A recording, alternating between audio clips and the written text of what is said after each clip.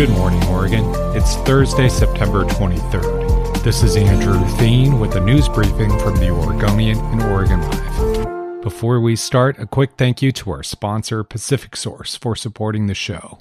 At long last, one of Oregon's most impressive and inaccessible natural wonders is in indigenous hands and on a path toward restoration. The Confederated Tribes of the Grand Ronde this week celebrated the start of demolition on a defunct paper mill that's barred people from accessing Willamette Falls for decades. The tribes bought the abandoned property in 2019 for $2.9 million and laid out a plan earlier this year to transform the area. The paper mill shut down in 2011. The tribes plan to transform the area into a tribal community center and mixed-use development. When it's finished, the Willamette Falls site promises to be a place that's special for tribal members and the general public alike. Willamette Falls Legacy Project, a collaborative partnership between Oregon City, Clackamas County, Metro, and the state of Oregon, officially organized in 2014 to find a way to provide public access to Willamette Falls and had previously secured an easement on the property to create a river walk. Both that plan and the tribal plan call for public access as well as extensive environmental rehabilitation of the area by removing industrial structures and restoring habitat for salmon, lamprey,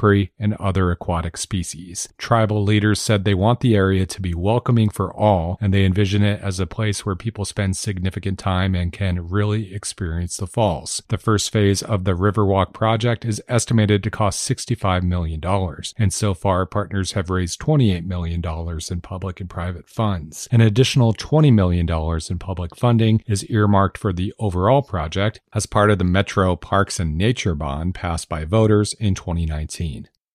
Portland is hoping it can help stimulate the downtown economy by giving gift cards to 600 Portland State University students. The city announced it's partnering with Work Systems, Inc., a nonprofit workforce development organization, to give $30,000 in gift cards to students. The $50 gift cards could be used at certain downtown businesses.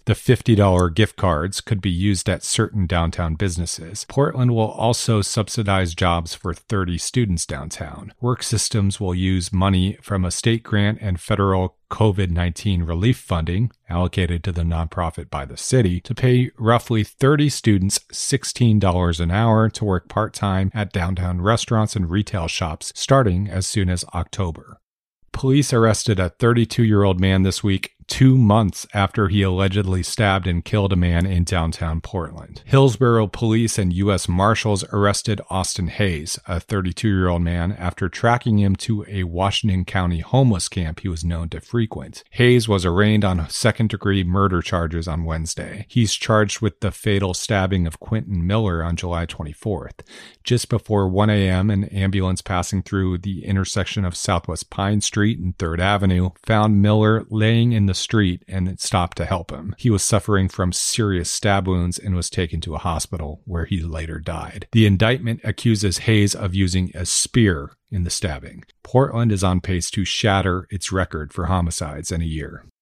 Portland State football coach Bruce Barnum lived up to his word last Saturday and bought beer for any fans who showed up to Hillsborough Stadium's beer garden. So what was the damage? Barnum tweeted a receipt Tuesday showing he bought $14,448 worth of Sudsy beverages. That breaks down to 786 Deschutes fresh squeezed IPAs and 1,260 Coors Lights. Barnum made the beer offer last week on the Oregonian and Oregon Live's John Canzano's radio show to try and boost fan attendance. PSU defeated Western Oregon 21-7 on Saturday in front of a crowd of 3,124 fans. The Vikings face Montana State at 2:05 p.m. this Saturday. Thanks for listening. You can support our local journalism by subscribing to Oregon Live. Go to OregonLive.com/pod support.